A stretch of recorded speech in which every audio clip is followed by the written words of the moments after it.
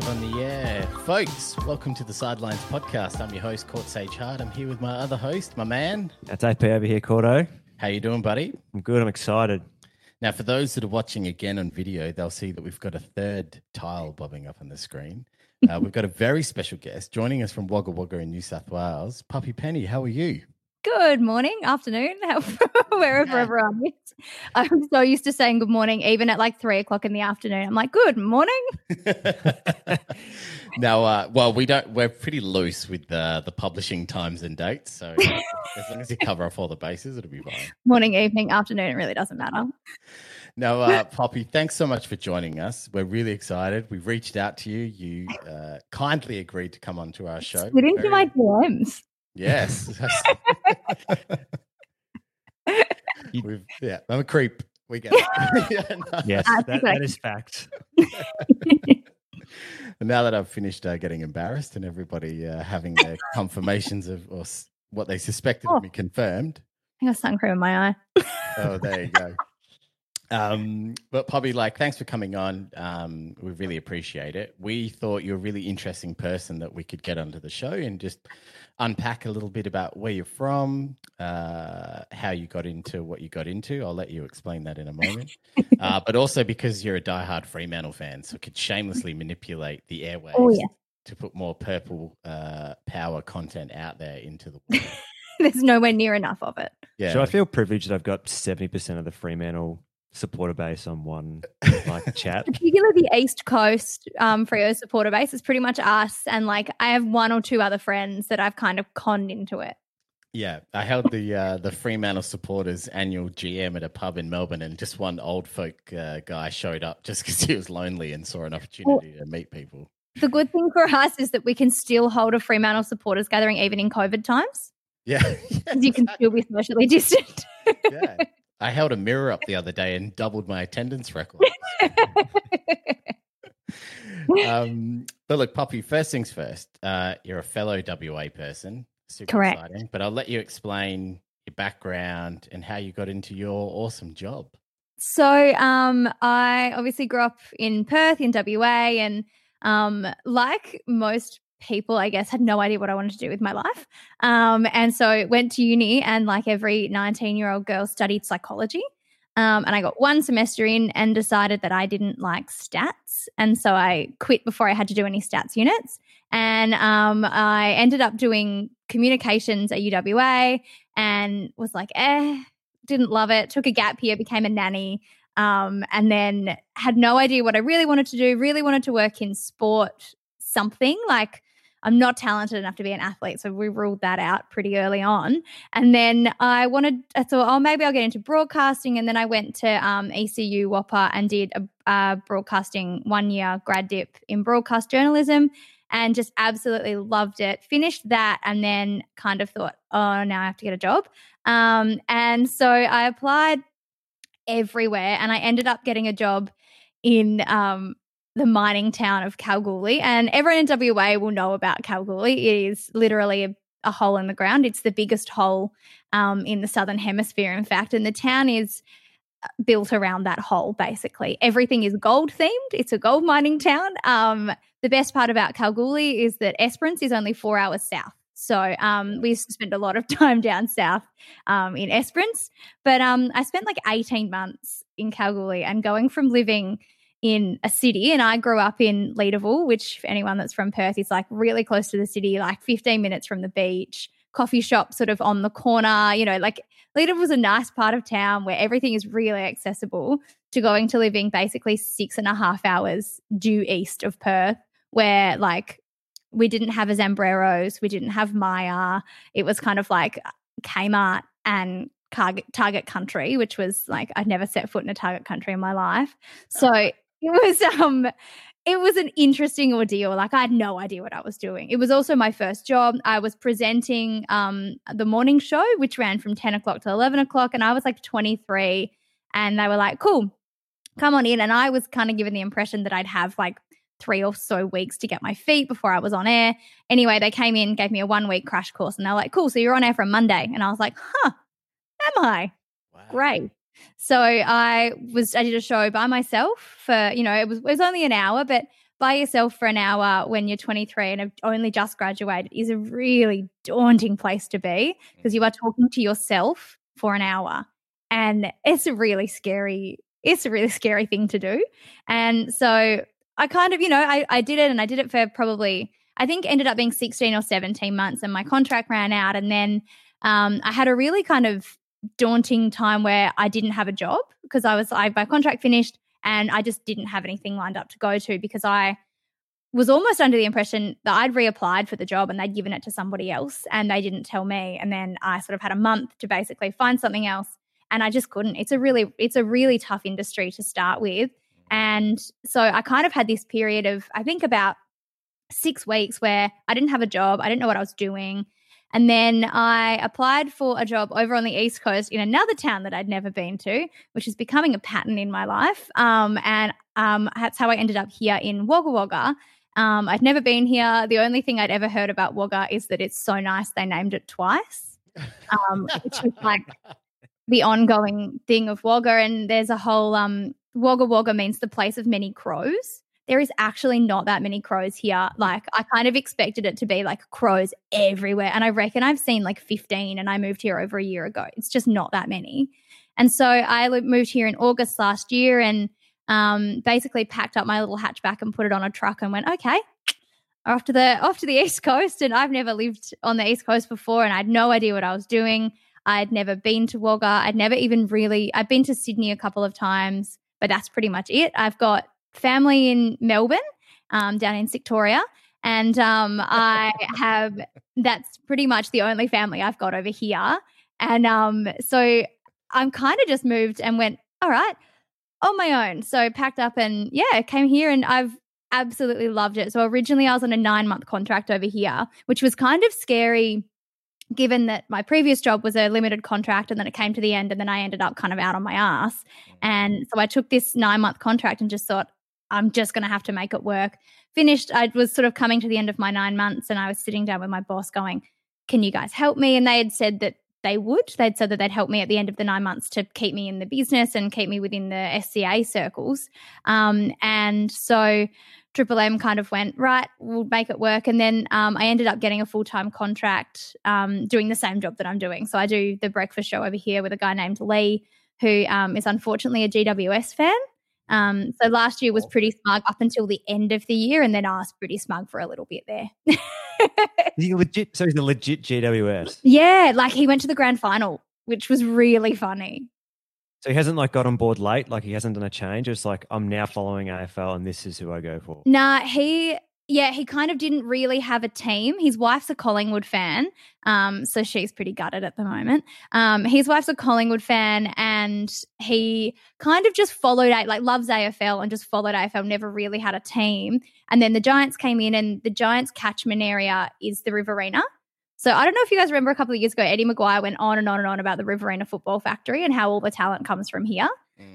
It's true. Like, there's some good footy players here. And so when the Riverina became part of the Giants catchment, Lee just kind of went, I'll jump on board. Yeah. And so we've got a lot of local boys, and they almost all play for GWS, and they're almost all called Harry. There's Harry Cunningham, Harry Himmelberg, and Harry Perryman, and they're all from like within an hour of here. Gee whiz. And basically, so good they used it twice or 3 times. Exactly. If you want to have a kid, if you have a kid in the Riverina, call it Harry. It will be an AFL player. That's pretty much what I've learned in my 15 months in Wagga. It does feel like it's a name that it's either an old World War I veteran or a hard unit country kid. Yeah, exactly. Yeah, it's got to be a country kid for sure. Yeah. So I guess the thing we were curious about is, what's it like being a broadcaster during the last 6 to 8 months with COVID? Because I suspect, that kind of ends up being the topic of the day, right? Well, yeah, and earlier in the year we were really hard hit by the bushfires over the summer as well. So we actually had a bit of an interesting time where we'd all gone off on holiday, and I was in WA, and my co-host was on Christmas break with his family, and he and my content director spent New Year's Eve here in the studios, sleeping on an air mattress, because they were broadcasting New Year's Eve and New Year's Day were two of the worst days that we had, and they evacuated entire towns within 80 minutes of where we are. Everything was blanketed in smoke. It was really it was really bad. And so we were doing 24-hour shifts live on air, which was really intense.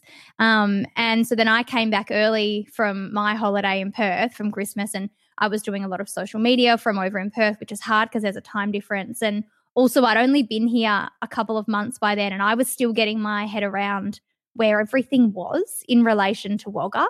So like I'd kind of got my head around Wagga, but then there's, a random town that I don't know of, but they've been evacuated, and I'm trying to work out whether that's in our catchment area or what. So I had no real idea. And then it was really intense. And then we kind of backed off from the bushfires and thought, gee, thank God. And then we kind of hit COVID, and we remember talking about COVID early on in like when it started, going, God, this sounds really bad. It's over in China. And we didn't really know that it would come here. And then it came here, and we thought, God, there's a few people here with it. And then it kind of ramped up, and we were deemed an essential service, which we always kind of laugh about because of some of the stupid shit we do on this show.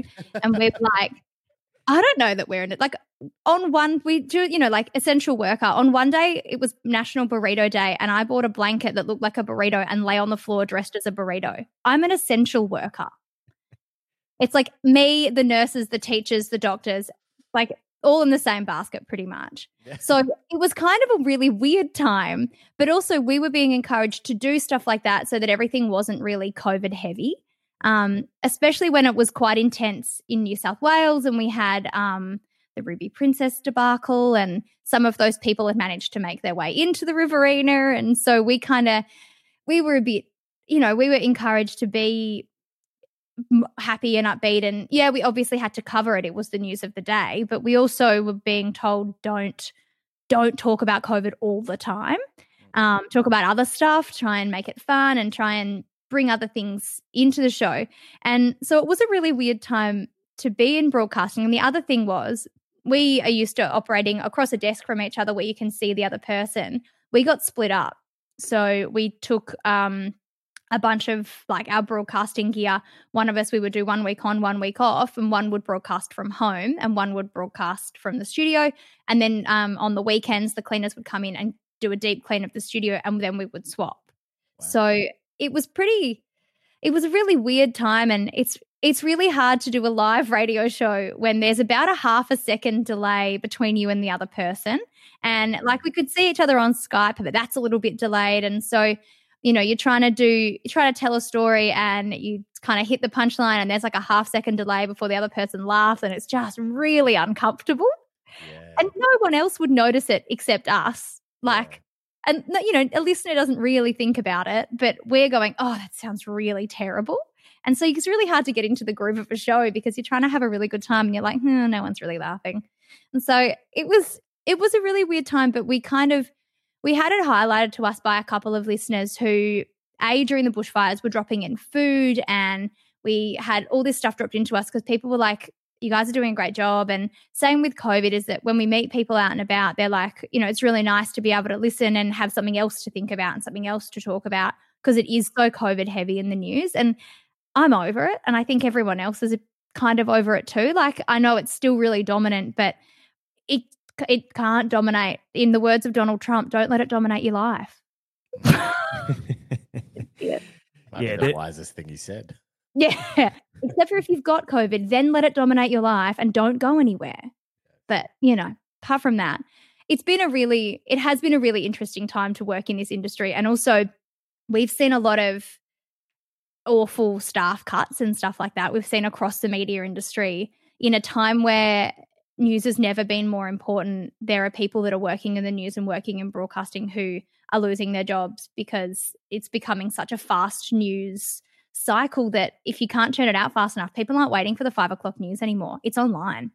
And so a lot of TV stuff and a lot of radio stuff is not as, TV news isn't as relevant, because if it's not on, it'll be on ABC News 24 hours a day if it's important, and it's been a really interesting time. It's been fun, and being an essential worker has been a bit of it's something that I never thought when I went into like presenting. I was like, I'm gone.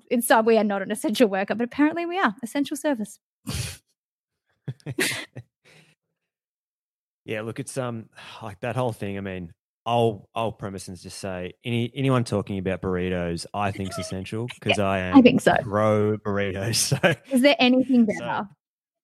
So look, I'm probably going to steal that, and I'm going to lobby to Courtney to let me talk about burritos on a segment. Do it. Specifically. Yeah. Do it. I'm all in. We need to add some more food into the mix of our show. Yeah, I don't know if we got much outside of that one joke that we'll be able to do burritos on it, but yeah, we'll see where we go. So then, just quickly, what's the best part of your job?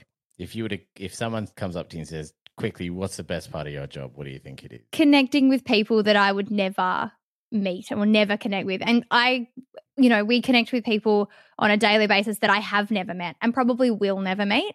And I think that's the best part of the job is, talking to thousands of people over morning and, know that people are in their car listening along or laughing at whatever stupid stuff we're saying. And like that's the best part. People, like, when you meet them, they're like, oh, I remember when you did this, or, when I moved here, they gave me an NRL team. And when I meet people, they still give me stick because I chose the Melbourne Storm. And so, it's because of the color purple. It kind of fits. Exactly. So so like stuff like that, meeting people and having them remember things about you and that kind of thing, it makes getting up at 4 a.m. worth it. Sometimes, but 4 a.m. 4 a.m. So shift starts at 5 and I am slow to go in the morning. So I have to set my alarm for 4 so I can lay in bed till 4:30 dreaming about how I'd rather be back asleep again. I think, that when we were speaking, I remember I was talking to you and it was fairly early in the evening. We were like, I'm just going to head off to bed. I'll talk to you tomorrow or something about this. And I remember going, in a photo, she doesn't look 80. I am like I realized. I am like a nana. I eat dinner at like 6 o'clock. And now that daylight saving has come in, I'm eating dinner in the middle of the afternoon, essentially. And I'm off to bed by like 8 o'clock or like 9 o'clock. I need to be in bed by 9. And I'm old. Like, I'm an old lady. Like, I'm in my mid-20s, but up here, I'm an old lady. My body creaks and cracks in the morning. You sort of like peering out blinds at neighbours if they make just slightly too much noise putting the bin out at 9:15. It's like 7:30 and I'm like, how could you possibly still be mowing your lawn? Some of us are trying to sleep. While you eat your dinner as school kids are coming home. Pretty much. Yeah, exactly right. Oh, that's awesome. Well, I guess the second thing we wanted to talk about, potentially the most important thing. You are a Fremantle Dockers fan. I am a Fremantle Dockers fan. 3 things in life this year have probably stressed you out. Bushfires, COVID, and being a Fremantle fan, which is an eternal strain. It's exhausting. I think I am going to be grey 10 years earlier than I would have been if I'd been like a West Coast fan. But unfortunately, you can't choose these things. Like you can't choose these things. My mum's a Dockers fan. My dad's a Dockers fan. My grandparents are Dockers fans. We're all members. I'm still a member. I paid $800 this year to not go to a game of football because we've got really good seats and I refuse to give them up. I've been in Melbourne, I think 7 years, and I've been a member the whole time. Yeah. And I go to watch them at Etihad and I pay money to get the ticket. Sorry, Marvel Stadium, whatever its name is this year. Yeah, it'll be different next year. It'll be COVID Stadium or something like that. Yeah. Cobweb Stadium. Yeah. But it's a rough life though. Yeah, well, look, I mean, AP's an Essendon fan, so I'm enjoying just sitting back and crossing my arms and watching the press just go to town on your football. Just to mix it up. Just something different. Everyone goes after Essendon. Essendon don't make headlines, so it's nice to see them there, you know? We normally like page 6. We just have we just own that page. Yeah. Apart from that dark period where it was 6 months of page 1. Every page, front page, back page. The Herald Sun just changed their name to the Essendon Daily, and that was just it. Look, because I do have 2 Freo supporters, I'm going to see if I can get between the two of you. But Ross Lyon. I'm glad he's gone. Yeah, you're glad he's gone. Yeah, I'm glad he's gone. Were you ever happy that you got him? Oh, in 2013, I was pretty stoked. And in 2015, when we won the minor premiership, I was pretty stoked. And then watching the way he burnt our players out in the years following that, and I found he didn't give young kids enough of a go. He didn't have faith in kids that maybe came in and showed a bit, but had some skill errors. Like players like Freddie, who we saw this year come out. I think Ross would have given him one game, and he made a couple of errors in that first game, and Ross would have gone, right, put a line through him for next week. Whereas J-Lo went, no, you're right. Just go back out there and play your game and you'll be fine. And the next week he got a game and he was much better. And I think Ross didn't put enough faith in those fringe players. They never got a chance to break into the team. They never got an opportunity. And I think he's the kind of man who can come in and take a team that's already good and keep them good for a period. But that burnout period, we had injury after injury. We had players who were just tired. And yeah, I was glad we got him because it seemed like a big coup at the time. He'd come off this really successful St Kilda era, but then look at the way he left them. And then he kind of did the same thing to us and decimated what was a very talented list. And yeah, he picked up some good players in the draft, but that's not on him. That's on our recruiting team. And I'm glad he's gone. It was exciting to have him for that period, but I think he ruined a few players, I think, that he shouldn't have ruined, that they should have had great careers with us. So if he wins a flag, though, is all of that in the wash? Because that's all he's there for. Let's be honest. Ross Lyon he's a gets you that last 5 or 10%. Like he got let's be fair, a bounce of the ball for Stephen Milne, and St Kilda pretty much win that. That's like one of the most. I got a couple of mates who are Saint supporters, and they're very like you can't get any more unlucky than that. But if Ross wins one at Freo, it doesn't matter. It doesn't matter that you burn out your list and that kind of stuff because you got one flag. Nah. Yes, like it would have been great at the time. It would have been 2013 would have been the best year of my life. But I think you look at teams, like you look at the Western Bulldogs who won that flag and then completely dropped off the cliff. I wouldn't want that. Like, yeah, 2013 would be great, but then you've got all that pressure of like the 2 or 3 years after that. And if you can't live up to that, then the flag is almost tainted a little bit because they're like, they did all this for one flag and that was it. Whereas then you look at Hawthorn in obviously 13, 14, 15, and they had this sustained success. And yeah, they're a bit rubbish this year and a bit rubbish last year. They sort of dropped off the cliff. But this is 5 years after a dynasty of 3 flags. And they've dropped off the cliff, of course, but that's because the players that won those flags for them are old now. Like, they're not at their peak of their career. They're 5 years on. I think one flag is great, but is it worth it to burn out your entire list and be rubbish for 5 years? I just don't know. Like I'd rather build up a great team and stay in that top 4 for 5 or 6 years. Like annoyingly, look at West Coast. It's annoying, but they've had a period of sustained success, and they haven't dropped off the cliff, and they won a flag. I mean, it's nice to see them out of the finals this year, but it's still annoying. So is it grating that whenever a free agent basically goes, I want to go back home to Perth, it's never to Freo? We had a couple. Jesse Hogan wanted to come to Freo, and he's, had foot injury after foot injury, and so that's been really great. And Rory Lobb came and developed a stutter, so some players want to come. You could have got Tim Kelly. He would have worked out well. Although he wasn't that. I mean, he was like good at West Coast, but he wasn't what they paid for him. Oh, look, I'll be fair. 10 touches last week. I am just throwing out barbs. I never thought Tim Kelly was going to be, as good as what they were sort of predicting. Tim Kelly would have been great, but I don't reckon he would have fit that nicely into our midfield. Not 3 first-round draft picks great either. No. West Coast won't be going back to the draft till like 2030. COVID will be gone by the time West Coast get back to the draft. I think there's an interesting correlation between Ross Lyon and John Worsfold and the impacts they've had on both clubs. So Ross Lyon comes in, brings a bit of, I'll say, legitimacy to Freo, because it's right. Like, we had Mark Harvey, was a bit of a name. We had no-name coaches before that. Ross Lyon comes in, gives us a bit of snarl, a bit of teeth in front of the press. Takes a very B-grade list to sort of success because it was never a deep team. But by the time he's left, he's burnt the playing staff. The players out, the staff, the culture seems a mess, and you've got big-name players wanting to leave. Busher came in during the saga. it appeared to me like he was the right personality, stabilized, got it together, got you through it. But now by the time he's left, that old methodology has just torched the earth, and you've got big name players wanting to leave. There you go, Aaron. I'm throwing it back. Yeah, I was going to say, good. I like that. This isn't about me. No, I don't want to delve too much into Bombers, but we just change our game plan every 2 years. That's our plan. we just we adapt and then you got to give the players time to get used to the new system, and then they get used to it, and you just change it again. So that's why every week it's like, what are we going to do this week? We'll find out. And it turns out it was just losing more polar than the week before.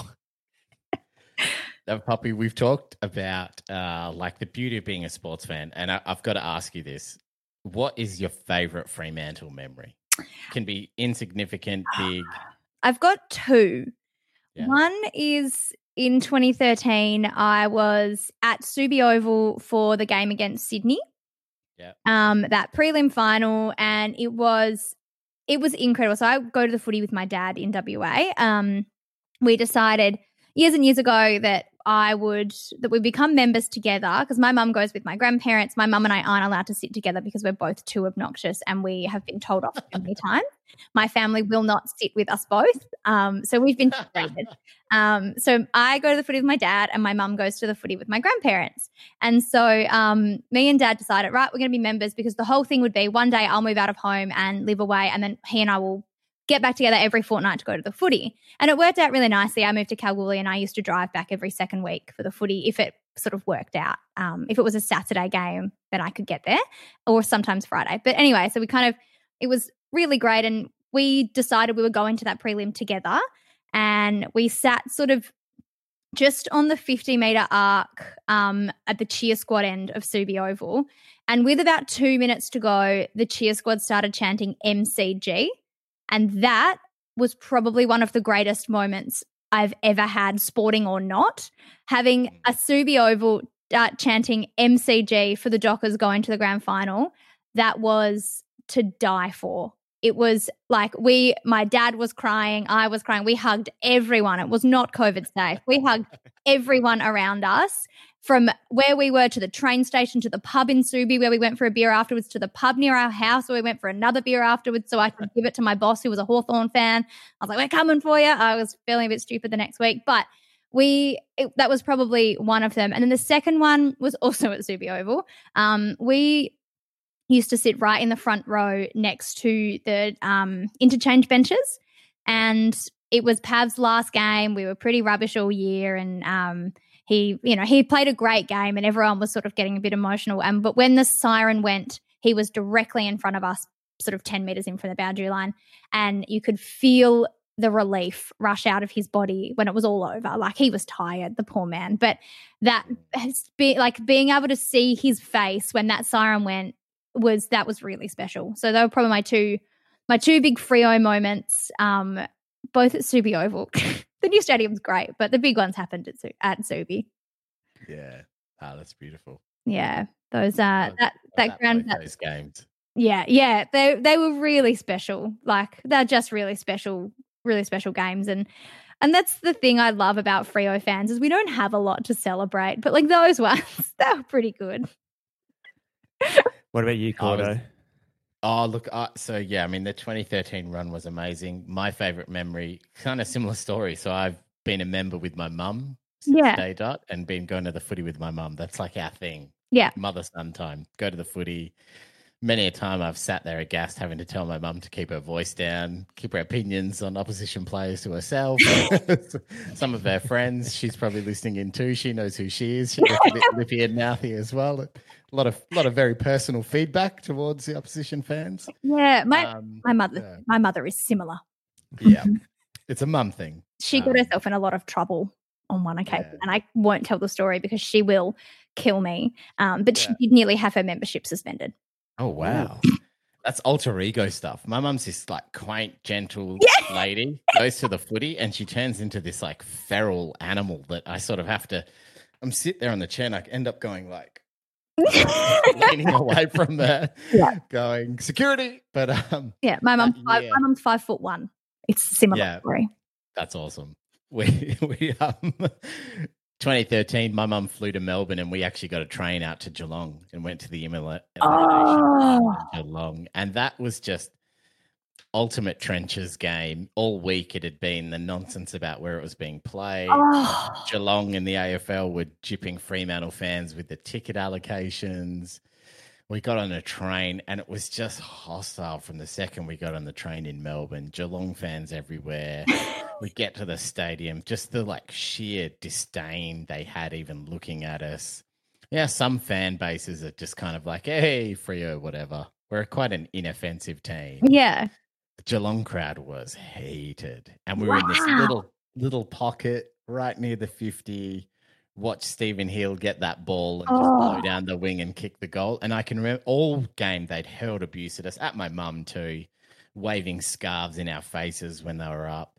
And I can remember just standing up and putting my arms out like Jesus and turning around and facing the whole massive horde of Geelong fans and just smugly grinning and closing my eyes and just going, silence is golden, baby, at the top of my voice. Yeah, that was the best. And just again, hugging my mum. We have this photo of us. It's our favorite photo. So that whole afternoon and that's the beauty of sport. Supporting Freo is one thing, but Aaron and I had talked about this a few weeks back. What is it about sport that just makes you invest your loyalty into a group that will constantly let you down? It's like a bad stock that you keep buying more of. It's madness, isn't it? I have no idea what it is, but it's not just footy either. It's just all sport. I think it's that for us, especially going to the footy, it was it's the meeting people that you would never meet. So me and my dad at Subi sat next to this family and we called her my footy mum because she would come every week. If it was raining, she'd bring me a poncho. She'd bring me things to clean my glasses with. They'd bring snacks for us, little snack packs and stuff like that. So she became my footy mum. She's saved in my phone as Sandy Footy Mum. And so when we moved stadiums, and they're people we would never have met. We only met them because we sat next to them at the footy. And when we moved stadiums, we all moved our seats together. So we all still sit together at the new stadium. And so they're people they came to my dad's 50th a couple of years ago. They came to my 21st birthday. And they're just people that we've become really, really close with and we would never have. And we just share this one thing. We're from very different walks of life to these people. And we share this one common thing that brings us all together. And we all have long lunches together and we all, get together and drink and go to the beach and do all those things that you do with the people that you love. But we would never have met these people. And I think that idea that, like you say, you're hugging all these random people at the footy and people you never know and you'll probably never see them again, but you all share this one big thing. And I reckon at the footy, it's encapsulated in the moment where the whole crowd yells the word ball. And when everyone has one agenda at the footy, it's for their team to win. And, when you're at a home game and the whole, you got 60,000 people at Optus screaming ball. In what other scenario would 60,000 people scream the same word apart from at a rock concert? You know what I mean? And I think that getting that many people to do one thing at one time without any prompting or anything like that, I think that's what makes sport really special is it brings all these people in it that everyone has one commonality and it's to get your team over the line. And if that means you lose your voice and get kicked out of the stadium, then you lose your voice and get kicked out of the stadium. Have you ever been kicked out, AP? No. I sometimes get a bit too lippy when I go on big rants. I get a lot of looks for some clever. One of my mates actually, he's one of the all-time best at sledging. He even sledges their own players. So you got to be fair and balanced. Yeah. So I won't steal any of his lines, but I have borrowed them and they're great. And it always works out well. I know why Courtney asked this because I told him this story the other week when I went to watch. We were talking about last year, and I went to Essendon, Melbourne, and was hurling abuse at Hibbard, who we just traded at the time. And I got a lot of. I was actually lucky enough to be in the MCC on a guest pass, which effectively is all Melbourne supporters anyway. So very quickly got a whole bunch of looks from the entire pseudo Melbourne cheer squad who overturned their nice cheeses and dips and were like, oh. Threw a ski at you. But yeah. Or you've just got to. It's just part of it. Yeah, there's no point going to the footy unless you're going to really enjoy yourself. Exactly. There's an unwritten loyalty I love at an away game where you see someone in your same colours. Yeah. You don't speak, but there's like if a fight breaks out, I got your back. Yeah. We've the amount of times we've been like me and my girls are like blokes, the girls that I'm friends with back in Perth. Instead of going to Melbourne for like a shopping trip, we're like, right, we're gonna go to Melbourne for a footy trip. How can we plan it so we can get a game in every day? So we plan our trips around sport. Me and my friend flew to Melbourne for the Cricket World Cup a couple of years ago as well, like a few years ago. It was great. We just do sporting holidays. So you go across, and the amount of times we've all gotten our Dockers gear, and one of the girls is an Eagle, but we only go because there's more of us than there is of them. We force her to go on a weekend where the Dockers are playing in Melbourne, and obviously the Eagles aren't, which is great. Yeah. So we will always meet up with a bunch of Dockers supporters, be like, let's go to the pub, and we'll all end up partying with them all night. So like just that unwritten, like, hey, we're the same, like. Yeah. You know, bringing together a bunch of people that would never have met or never have become mates or anything like that. I think that's what makes sport good. Yeah, amen.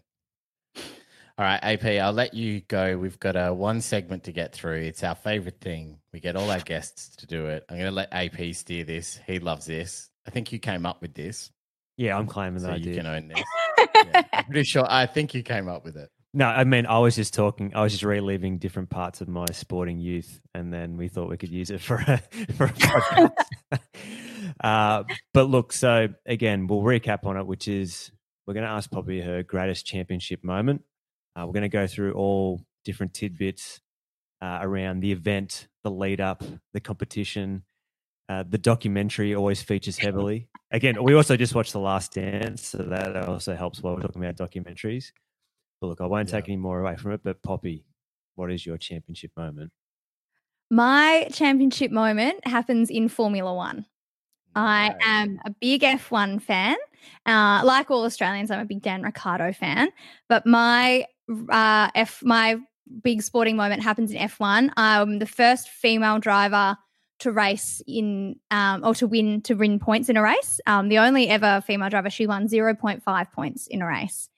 She's the only one to have ever got any points. So I would like to be the first female driver to win an F1, and it happens with Racing Point, who use a Mercedes engine. Yes. I was going to go, it could have been easy, could have gone with one of the big teams like Ferrari or Mercedes, but not into them. I'm not a Red Bull fan since they got rid of Dan, and I don't like Max Verstappen, so they can go. But I like Racing Point. They use a good Mercedes engine. They're a little bit of an underdog. I thought about racing with Williams, but since Claire Williams is no longer at the head, they sold the family business, and so I've gone with Racing Point as my team. Plus, they're pink, and if I'm the first girl to win, you know, it's a bit stereotype. I don't really like pink very much, but you know, it kind of fits the narrative. That's a sharp-looking car. I like their colour. They are a sharp-looking car, but so my first race is in Australia, of course, because that's where the Grand Prix always kicks off. But I didn't do very well in Australia. But the big one comes in Monaco. It's my favourite track of them all because they've got the tunnel in Monaco. And you come out of the tunnel and you're right next to the harbour, and you sort of weave your way through the chicanes and then the big hairpin to get round to the straight. So that's my sporting moment. And the win in Monaco is really special. I qualify in 9th, which means a lot of overtaking, which is hard to do. There's a lot of straights on the Monaco track and not a lot of corners. So it makes overtaking a little bit tricky, but I managed to get up into 2nd with 3 laps to go. I'm a second and a half behind. Managing my tyres, front tyres are pretty much shot. I've gone the soft tyres. I've probably pushed them 2 or 3 laps too far. We pitted early, trying to undercut the leaders. It didn't work. Yeah. So my team's on the radio going, you got to manage your tyres. Just finish second. It'll be, you know, that's great. Just manage your tyres. Hold off the guy in 3rd. I don't listen, obviously. Bit stubborn. But this is it. Yeah, this is it. I'm chasing down. And the tricky thing is I'm chasing down another Mercedes car, so they've got the same engine in their car as me. So that's tough. Obviously, if I was chasing down a Renault engine, it'd break down with a lap to go and I'd be right. Happy days. So I've got 3 laps to go, a second and a half behind, and I start making up ground. With a lap to go, I'm only about half a second behind, and the team is like, just don't, you'll crash. Like, we're going to lose it. Just finish second. A podium is great. It would have been it's my first podium.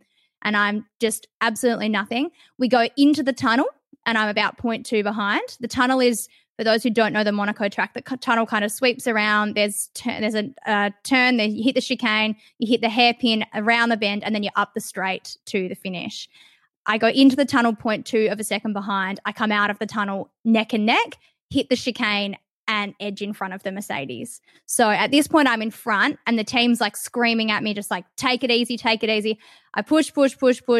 Just before the finish line, I blow a back tire, but I make it across the line anyway, and I have to sort of coast to a stop so that all the other cars don't hit me on their way out, and I need to be pushed into the pit.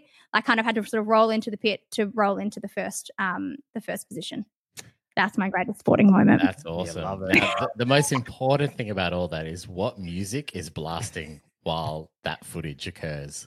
Well, I had my probably, I think my like pre one before the race is "Are You Gonna Be My Girl" by Jet. Oh, nice. Yes. First female driver, I just thought pretty appropriate. Second, the post race music, I wouldn't have a choice over it. It'd be the TV crew, and it would either be, and I just know this, it would either be Great Southern Land or Land Down Under. It would have to be, like, there'd just be no choice, or like something from Cold Chisel. Yeah. Or maybe if I could choose, just for a bit of a tie-in, maybe TNT by Akadaka. It's Australian, and also the TNT with Freo, the like tie-in. They play that a bit when Freo win, which is never, but so occasionally they play that. So I probably would have to do an Aussie musician, I think. If it was up to me, it'd be probably something by like Gang of Youths. I'm quite into the Gang of Youths at the moment. So probably, but if it was going to be chosen by the TV people, it would be like Land Down Under or Great Southern Land for sure. Akadaka also is that weird one too. I know Courts and I talked about it, but everyone forgets that they're Australian. So it'd probably work out well in the international scene because you'd be like, oh, you play this band. And they're like, yeah, love them. And it's like, yeah, they're Australian. Wait, no, yeah, you got me. You had me there for a while. Yeah. So I think they'd be my music for sure. So you've won absolute scenes. In a few years down the track, we start going through the documentary.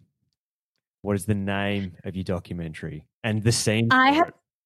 I've struggled so hard with the documentary. I've come up with all the other stuff about it. Like it would be narrated by Martin Brundle, who's sort of the voice of F1. He's when, like when the lights go out, he's like, the lights out at Silverstone. Like that's him. He's the voice of F1 at the moment. He wasn't for a long time, but for my generation, him and David Croft would probably narrate bits of it. There'd obviously be lots of Dan Ricciardo. It'd be Dan Ricciardo heavy throughout the documentary, just him sort of commenting on how great I am, which would be really nice. If Dan could do that in regular life too, that would be great. But I'd take it for my F1 career. So, but lots of the drivers now sort of looking back being like, woof, would have hated to race against her and like, can we like compare the engines, look at the cars she was driving, like they do with Farlap and Mackay Diva and Winks, like who would win? So a bit of that would be really interesting. But the name I've really struggled with. Like I walked to the studio this morning. It was like a 40-minute walk, and I spent the whole walk trying to think of a name, and I just can't. It'd be something like The Girl from Down Under, but then that kind of is a bit weird. So like, yeah, the name I don't know. I can't think of a name, but I know exactly how the rest of it would play out though. There'd be this it'd be this sort of like not rags to riches sort of story, but like me trying to get into racing as a girl and like really struggling to get into like go-karting. Go-karting sort of how you get into it, and then finding a team that would actually take me on, and then hitting the world circuit of racing in Formula 3 and Formula 2 and sort of making a bit of a name for myself for getting in the points as a girl. And then what would happen for me to get into Racing Point as one of the drivers would either be relegated or get maybe hurt themselves or something. I hope they don't. But, they'd be sort of, we need someone to step up into the team for the 2030 season or whatever. And I'd be like, right, I'll do it. And then in I come. And there'd sort of be this big, like, glorious moment where, like, there's finally a woman back in F1, and it'd be this, like, legacy moment of, like, get girls back into F1, girls can race cars too. And I think that'd be my, like, the documentary would sort of be like a political stand against girls racing in Formula 1.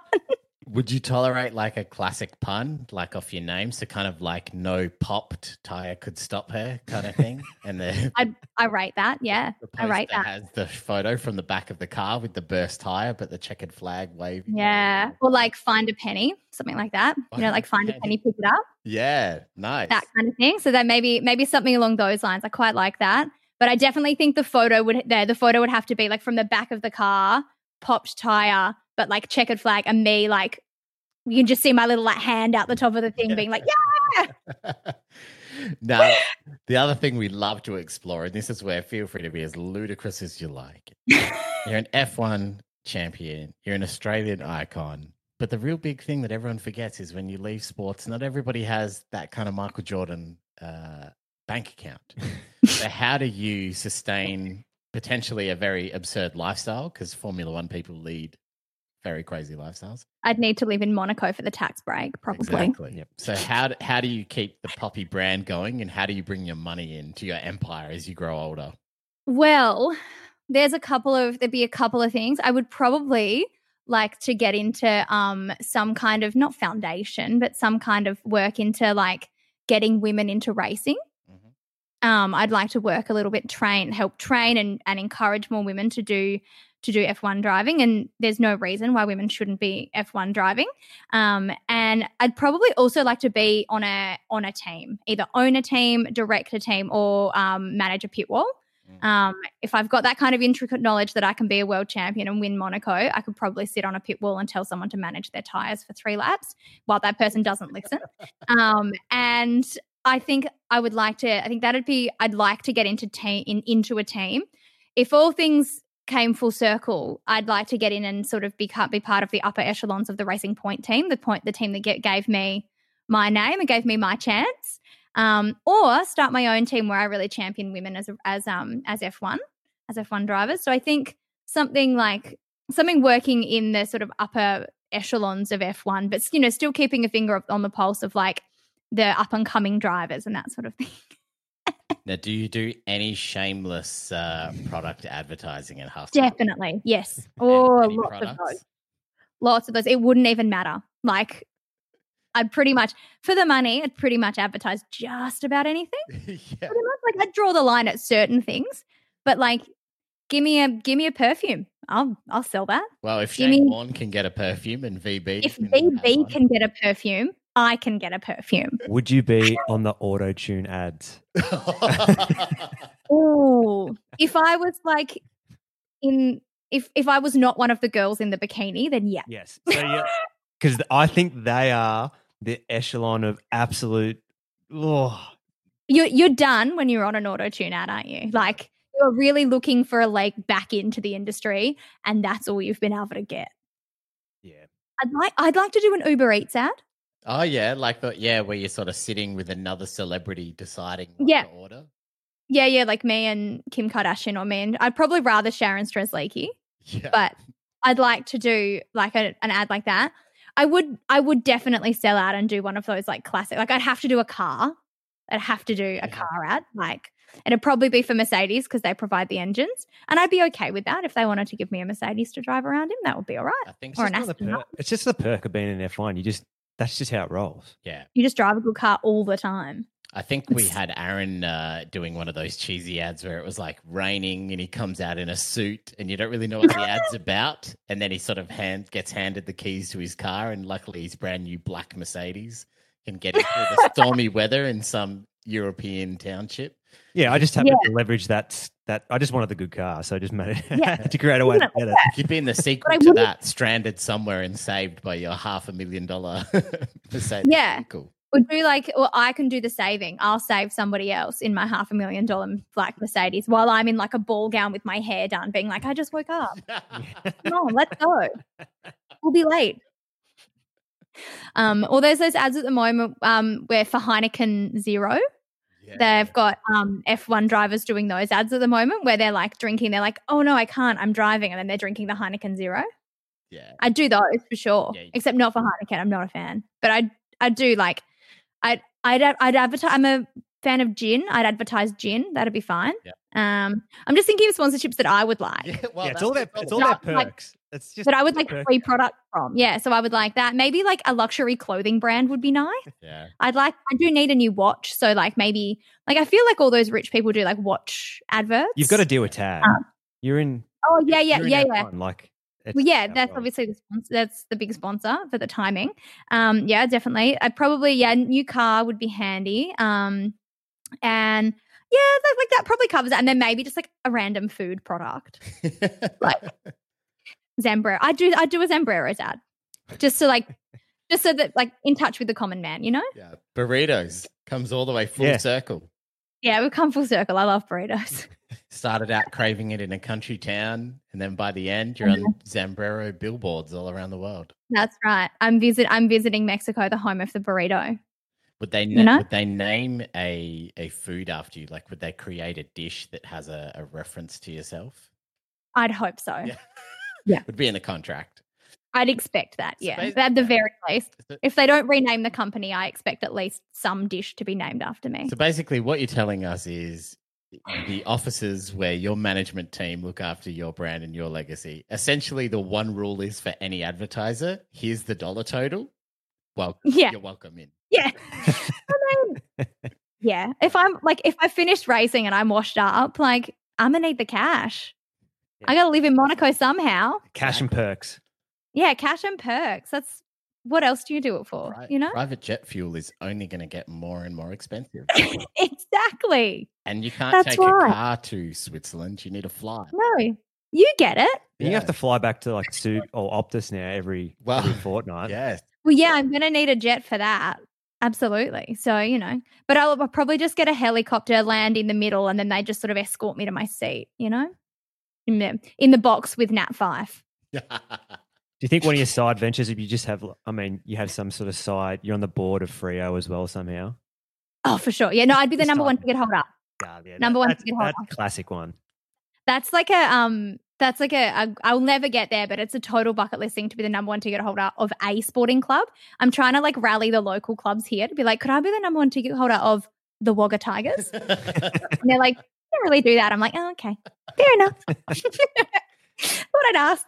That's awesome. That's a great story, great legacy. I love it. Very original. We really appreciate it. It's my dream. It'll never happen. I'm a terrible driver. No. That's why I dream of being in Formula One. Wow, I think mine was a 100-meter sprinter or something. So that is literally the furthest achievable goal for me in a sporting field. Yeah, I'm not sure yet. I've seen you run 100 meters total. I think I am the equivalent of a Renault engine in a 100-meter sprint. Break down at the 60-meter line.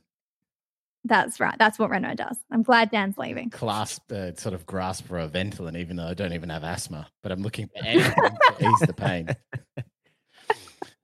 Fair. All right. Well, Poppy, look, that's the conscious of time. But look, we really appreciate you coming on the show. It's been great. Thank you so much for having me. It's been a blast. Thanks again, Poppy. Power to the Freo people out there. We need more. Yes. There are plenty of seats on the bandwagon if anyone wants to hop on. Yes.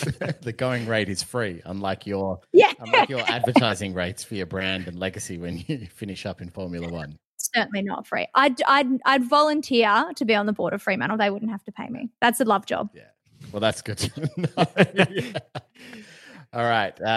Thanks, everyone, for listening in. As always, you can find us at Sidelines Media on Instagram and Facebook and all those other things. Also, head to thesidelines.com.au. We're on every podcast platform. We're now on YouTube. As a big explosion in views on our YouTube channel from the episode the other day is showing. That's going really well. So thanks to everyone for getting involved in that. AP, thanks, buddy. Thanks, Kudo. Thanks, Poppy. No worries. Take care, everybody.